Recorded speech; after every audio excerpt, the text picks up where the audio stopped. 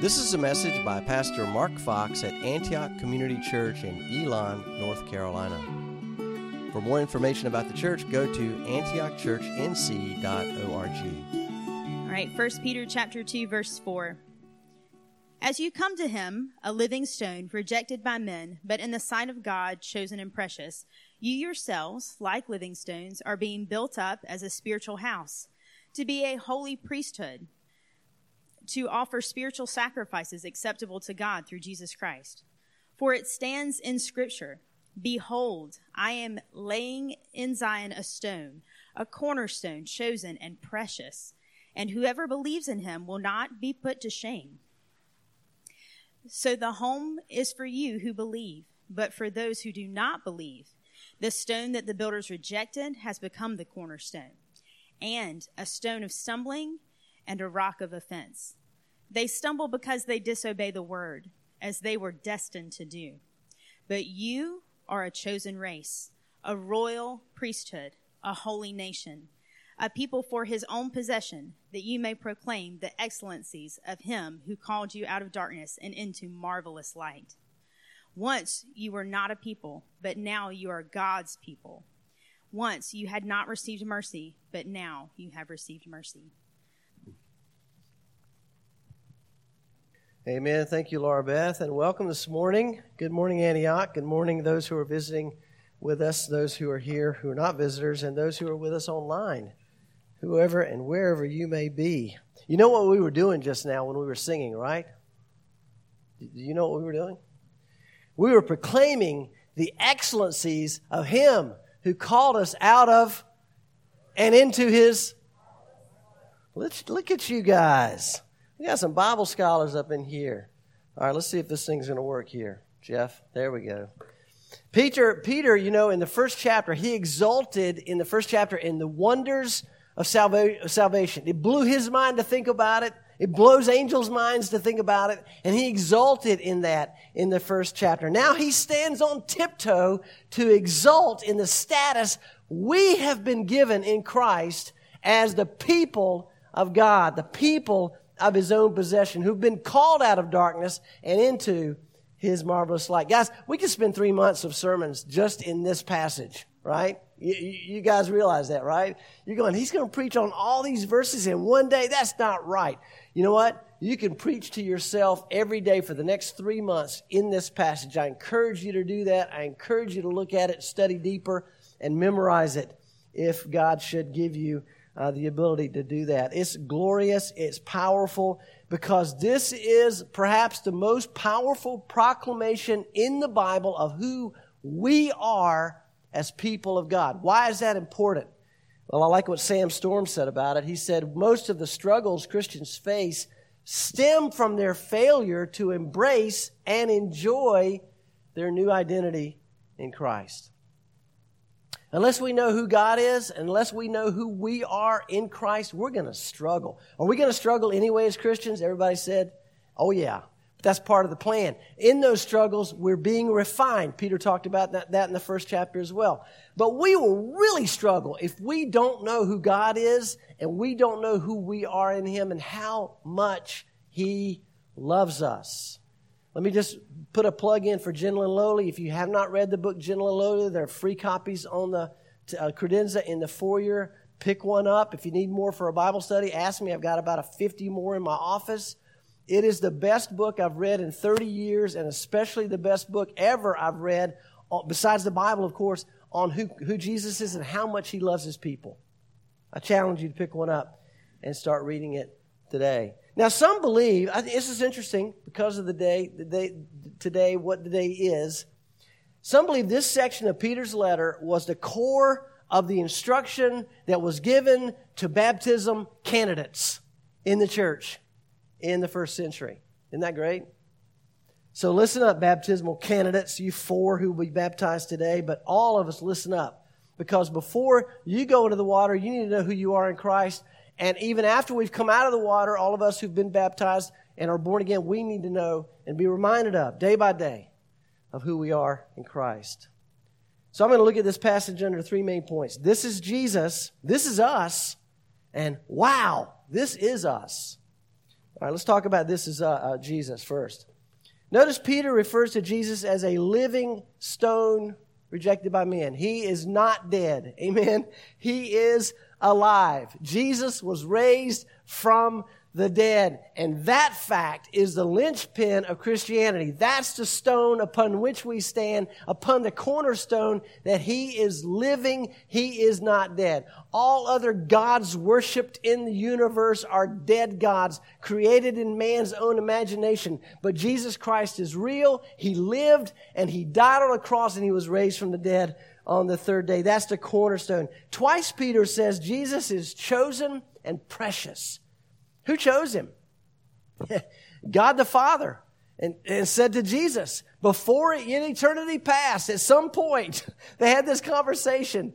He said, you will be the one I send to take the sins of mankind upon yourself on the cross. And Jesus said, yes, Father, I will go. He's chosen and precious. And as we come to Him, He's chosen and precious to us as well. Peter said, though you have not seen Him, none of us have.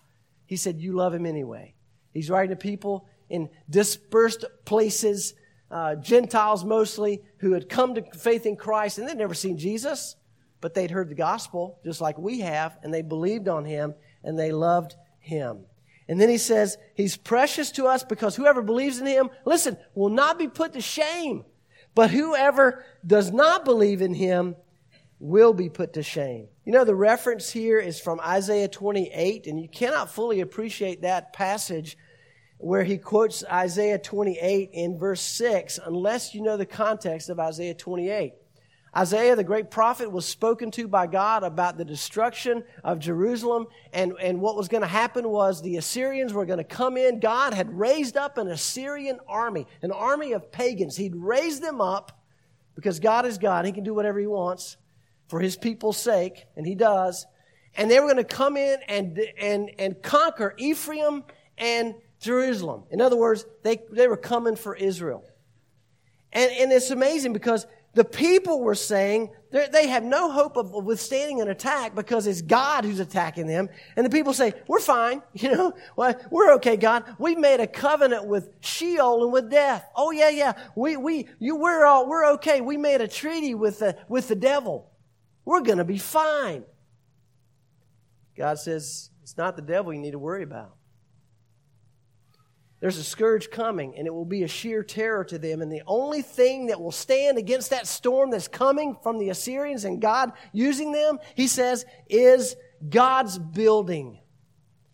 And He says, behold, I am the one who has laid a foundation in Zion, a stone, a tested stone, a precious cornerstone of a sure foundation. The arrogance of human pride is rebuked by the precious cornerstone who is Jesus Christ. You know, God spoke to Isaiah many years later in a different context, but the first of 4 servant songs He gave to Isaiah about the coming Son of God, Jesus, is found in Isaiah 42. Behold my servant, whom I uphold, my chosen, in whom my soul delights. I have put my spirit upon Him. He will bring forth justice to the nations. He will not cry aloud or lift up His voice or make it heard in the streets. I love this. A bruised reed He will not break, and a faintly burning wick He will not quench. He will faithfully bring forth justice. I love that. God is a God of grace and patience towards those who are struggling in their faith, struggling in their obedience. He will not snuff them out. He will bring them back to a place where they can stand on that cornerstone. And whoever believes in Him will not be put to shame. Not by the Assyrians, right? Not by the atheists. Not by the antichrists. That leads us to, this is us. As we come to the living stone of faith. How do we come to the living stone? By faith. Peter says we also are like living stones. And we are, saints, this is us. We are being built up. It's not done yet. We can tell that by just looking around at each other and knowing that we're all struggling in different areas of our lives. We're not done yet. He's building us together as a spiritual house and a holy priesthood. Look at that person beside of you, to your left and to your right, that person in front of you and behind you. That person, if they're born again, is a living stone. They're precious to God. Every one of you. You're connected by the blood. We are connected by the blood of Christ. We're connected by the Spirit of the living God. A song from my past in the 70s was called We Are Family. Remember that song? It's a catchy tune. But how's that family held together? You wonder. Yeah. Well, she tells us. I'm going to quote the song. No, we don't get depressed, because here's our golden rule. Have faith in you and the things you do. You won't go wrong. This is our family jewel. Now, wait a minute. Come on. With all due respect to Sister Sledge, if my faith is in you and the things you do, the Assyrians are knocking at the door. We are in trouble. We're in trouble. We are living stones because of the living stone, and it's on Him we stand, and it's in Him we put our trust, not in one another. We're being built together. It's a lifelong building project, and the exciting thing is that there are new living stones being added to the building that God is putting on the earth every single day, because there are people born again every single day around the world. I don't know the number. Scott could probably tell us how many people are born again every single day according to those who keep such statistics. I know some people say they're born again, they're really not. But, it's a lot of people coming to Jesus every single day around the world. And what are they? As soon as they're born again, what are they called? Living stones, connected to the living stone, Christ, the cornerstone, and being built together with us. Every time someone hears Jesus say, come to me, follow me, deny yourself, take up your cross daily and follow me, and they believe, they do that, they are added to God's building. We are family. Some of you may remember Sunday morning, August 1st, 1999, when Antioch was worshiping at what was then Arts Alive and is now Alamance Fine Arts Academy. One of our sons, who was particularly fond of having febrile seizures at very untimely moments, had one in the middle of the sermon. His fever spiked, his eyes rolled back in his head, and pandemonium ensued. Somebody called 911. Police were coming in the front door, and firemen were coming in the back door. And a paramedic had this kid, and he was saying, "All right, we need to talk to the family. Where are the parents?" And somebody said, "They're not here right now. They're at the hospital." He persisted. He said, "Well, I need to speak to the mom or the dad right now." And somebody said, "Not a good idea. She's pushing at the moment." And he said, "Well, I got to talk to somebody who's family." And John Cobb spoke up and said, "Hey, we're all family here." And we are all family here. We are a family being built together as living stones who love each other. We've talked about that. We talked about that last week. We love each other, and we're learning to love each other more and more day by day. And it's getting sweeter and sweeter. So if we're being built together, that begs the question, who's the builder? Well, Jesus said, "I will build my church, and the gates of hell shall not prevail against it." By the way, the gates are not a defensive position. We're trying our best to keep the devil out. That's an offensive position. The gates of hell will not prevail as we come storming in there to take people out of that destination with the gospel of Jesus Christ. Church is powerful. If Jesus is building the church, can I ask you something? If Jesus was building a housing development somewhere in Alamance County, how many would want a house in that housing development? Hello? If Jesus was building a shopping center, how many of us would make that our destination for shopping? We wouldn't go to Aldi anymore. Love Aldi, but we wouldn't go there because Jesus is building it. Well, then 2 questions. Is there anything more important on the earth than His church? What's the answer? There's not. He died for it. He's building it. Second question, you know what's coming. Why are so many believers living solitary lives of worship apart from a local expression of the body of Christ? I don't have an answer for that, and neither do you, because there isn't a good one. There's not an answer. Well, you say, well, they've been hurt by church. Well, we've all been hurt by church. You stick around long enough, you're going to be hurt in this one too, because there are people here, and people are sinners, and they say the wrong things, and they do the wrong things. But if Jesus is building His church, we can't walk away. We don't have that option. All right, I'll keep going. I'll start preaching here in a minute. We are being built up into a spiritual house and a holy priesthood. A house made up of many stones who are all, listen to this, we are all priests. We are all priests. Now listen, when Peter's writing this, he's writing to Gentile believers, mostly Gentile believers, and they would have been shocked and delighted to hear this news. Wait, we can be priests?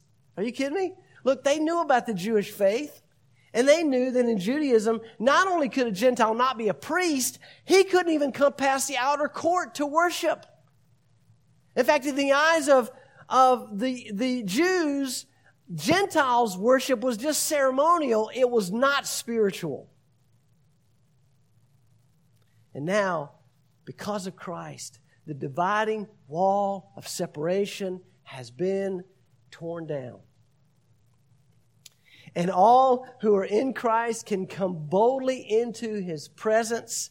And you're welcome here, and you're invited to come into the presence of God with other believers and offer spiritual sacrifice. This is not the blood of bull or goats. Hebrews says, through Him, Jesus, then let us continually offer up a sacrifice of praise to God. That is the fruit of lips that acknowledge His name. This week I started classes at Elon, and in my 8 o'clock class, at the end of class, one guy walked up to me. He's a big guy, 6'4", 240. He's a defensive end for the Elon football team. And he said, after he waited till everybody was gone, because there were other people who had questions, but he said, man, I'm so glad to hear that you're a Christian, that you're a pastor. He said, let me ask you something. He said, all I care about, this is a big, burly football guy. He said, all I care about is Jesus. He said, can I talk about Jesus in my speeches?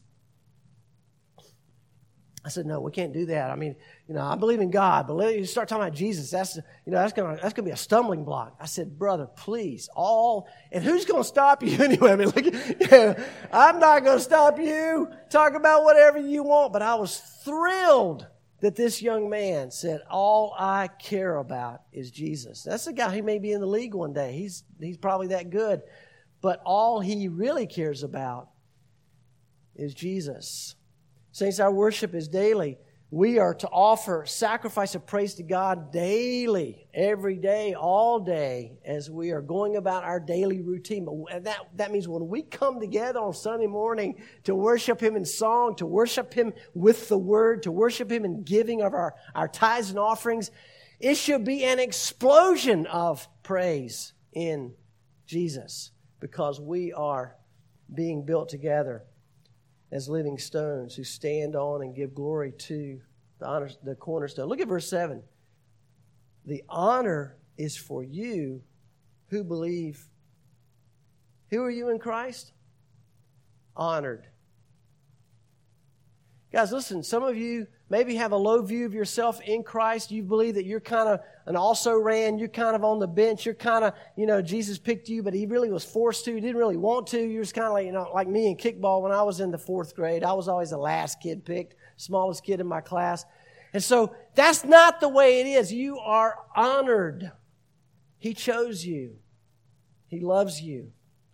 You're not a second-class anything. We know Christ and we believe in Him. And those who don't believe have rejected the cornerstone. To them, Jesus is a stumbling block. He says it here. Jesus has become a stumbling block, even an offense.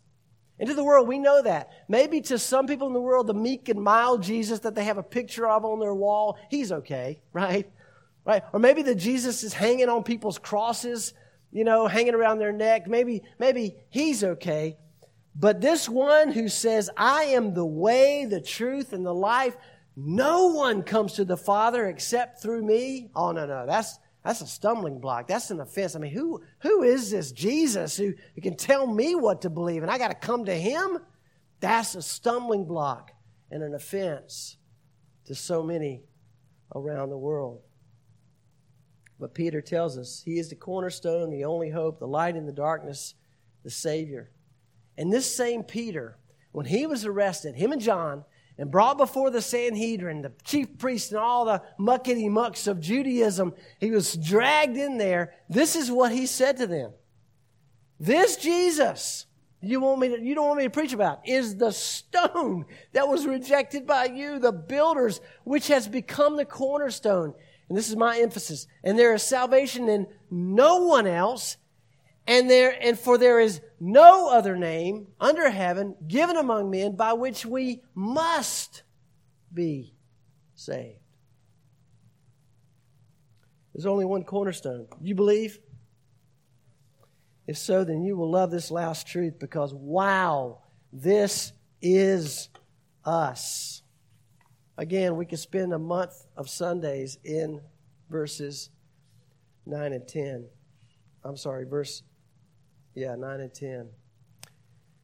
Who are we, you and I in Christ? Knowing this and believing this changes everything. Look again, this almost unbelievable description in verses 9 and 10. But it is believable because it's the Word of God and we must believe it.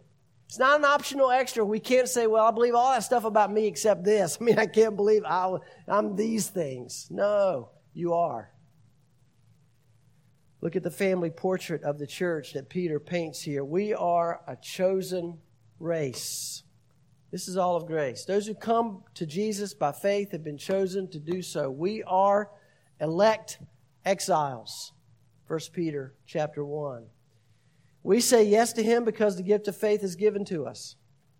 The wonder of all this, because some people stumble over that we've been given the gift of faith and others haven't. The wonder of all this is not that we have been chosen and others haven't. The wonder is that anyone has been chosen. Listen, saints, did God have to choose any one of us after the sin in the garden? Did He? Yeah. Look at verse 8. Those who do not believe, as you see in verse 8, choose unbelief. The sovereignty of God, they were destined, is side by side with the responsibility of man. They disobeyed the word. Do you see that? The people who are not saved and will never be saved have chosen to disobey the truth. God makes that plain in the Bible. And so all we can do is praise God that we are part of the new Israel, the chosen race, and we need to look for others who are part of that chosen race. And of course, we don't know who they are, so we tell everybody about Jesus. Amen? We are owned by God for His glory. We are a royal priesthood, a holy nation. Here Peter looks back to Exodus 19:6. Exodus 19:6 says, God said to Israel, you shall be to me a kingdom of priests and a holy nation. The priests were brought into the closest proximity to God. They got to be the closest to the place where the holy dwelt with men. He tabernacled with men in the Old Testament. And now that door is open for all believers. On the day Jesus was crucified, remember the curtain that separated the Holy of Holies from the place where the Jews could worship? Only the high priest could go in the Holy of Holies. What happened to the curtain? Torn in two from top to bottom. There's not a single believer on the earth who has less access to God or more access to God or who is loved more by God or who is loved less by God than any one of us. We all have access to Him perfectly, and He loves us completely and perfectly. You know, as I thought about this week, I couldn't help but think about D.L. Moody, a great man of faith who lived a long time ago. He was born into poverty in 1837 in Massachusetts, had a devout mother and an alcoholic father. He was led to faith in Christ by a faithful Sunday school teacher, Edward Kimball, when Moody was 17 years old. And so he went to Chicago with the intention of becoming a wealthy businessman. He was going to make it in the world. But he also began a Sunday school in the poorest, most crime-ridden area of the city. And in that needy environment, he discovered that leading children to faith in Jesus was more rewarding than making money. Moody, following the ministries of men like Whitefield and Finney, held great crusades and preached passionately the gospel. Newspaper writers were puzzled as to why this man whose bad grammar reflected his fourth grade education could fill great halls with tens of thousands of people night after night after night. Sometimes the morning newspapers the next day carried the manuscript of his sermon on the front page. His life illustrates the necessity of completely yielding to God. Because once traveling as a younger man in his 20s to England, he heard an evangelist named Henry Varley say this: "The world has yet to see what God can do through a man or woman who is totally yielded to Him." And Moody resolved in his heart, by the grace of God, I will be that man. It wasn't a pride thing. It was a surrender thing. It was a, hey, I'm chosen. I'm a people of His own possession. I'm part of the priesthood. I'm a believer. I'm loved by God. I'm endowed by God with the Spirit of God. I can be that man. I can be wholly surrendered to God. My favorite quote, Moody said, "A holy life will make the deepest impression. Lighthouses blow no horns. They just shine." So we shine as believers more and more as we walk in the truth and proclaim the excellencies of Him who called us out of darkness and into His marvelous light. Once we were not a people, and now we belong to God. Once we had no mercy, but now we have been given mercy, not just for salvation, but for every single day. All we can do is praise God. I love that scene in the movie Sound of Freedom. And I couldn't find a picture of it, but if you've seen the movie, you remember the children who've been rescued out of this wicked lifestyle that they had been kidnapped and forced into. What were they doing? They were singing, joyfully singing in their own native tongue at the top of their voices. And one of the rescuers said to another one, he said, "You know what that is? That's the sound of freedom." And saints, when we praise God, that's what He hears. He hears from our lips the sound of freedom. Because as Paul said in Galatians, to be free in Christ is to be free indeed. Who are we? A chosen race, a royal priesthood, a holy nation, a people for His own possession. What do? We proclaim the excellencies of Him who called us out of darkness. We don't need to go back there. And into His marvelous light. Do you believe this? Do you believe you are that person and that we are that people? Everybody say something. Let's pray. Let's take a moment and in the quietness of your own heart, would you, if you've doubted that about yourself and you know you're born again, would you tell Jesus, "Lord, I'm so sorry. I have not believed what your word clearly says about me. And Lord, I believe it now. Help my unbelief."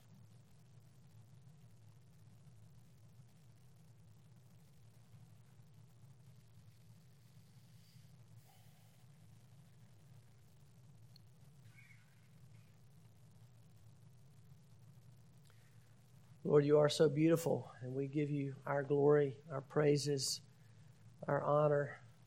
We give you our lives. You who gave your life for us, we give our life back to you. Use it as you will. Forgive us for that part of our lives we've held on to as our own personal little idol. We lay those at your feet right now. And we proclaim the excellencies of you who brought us out of darkness and into your marvelous light. In Jesus' name, amen. Thank you for listening to this message. Antioch meets every Sunday morning at 10 a.m. at 1600 Powerline Road in Elon, North Carolina. For more information about Mark and the books he's written, go to jmarkfox.com.